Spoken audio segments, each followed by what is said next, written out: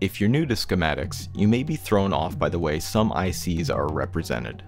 For example, this TLO74 op-amp chip might be drawn like this.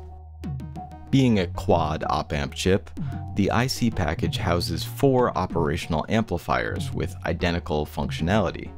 Each one has its own inputs and outputs separate from the others. So, each op-amp is drawn as a discrete unit, which can do its own thing. That makes sense, but now you may be wondering, where are this chip's power connections? Sometimes in order to keep things visually simple and focused, the author may omit the power pins of common ICs and assume the viewer knows those necessary connections will still need to be made. They're probably around here somewhere. Oh, here they are.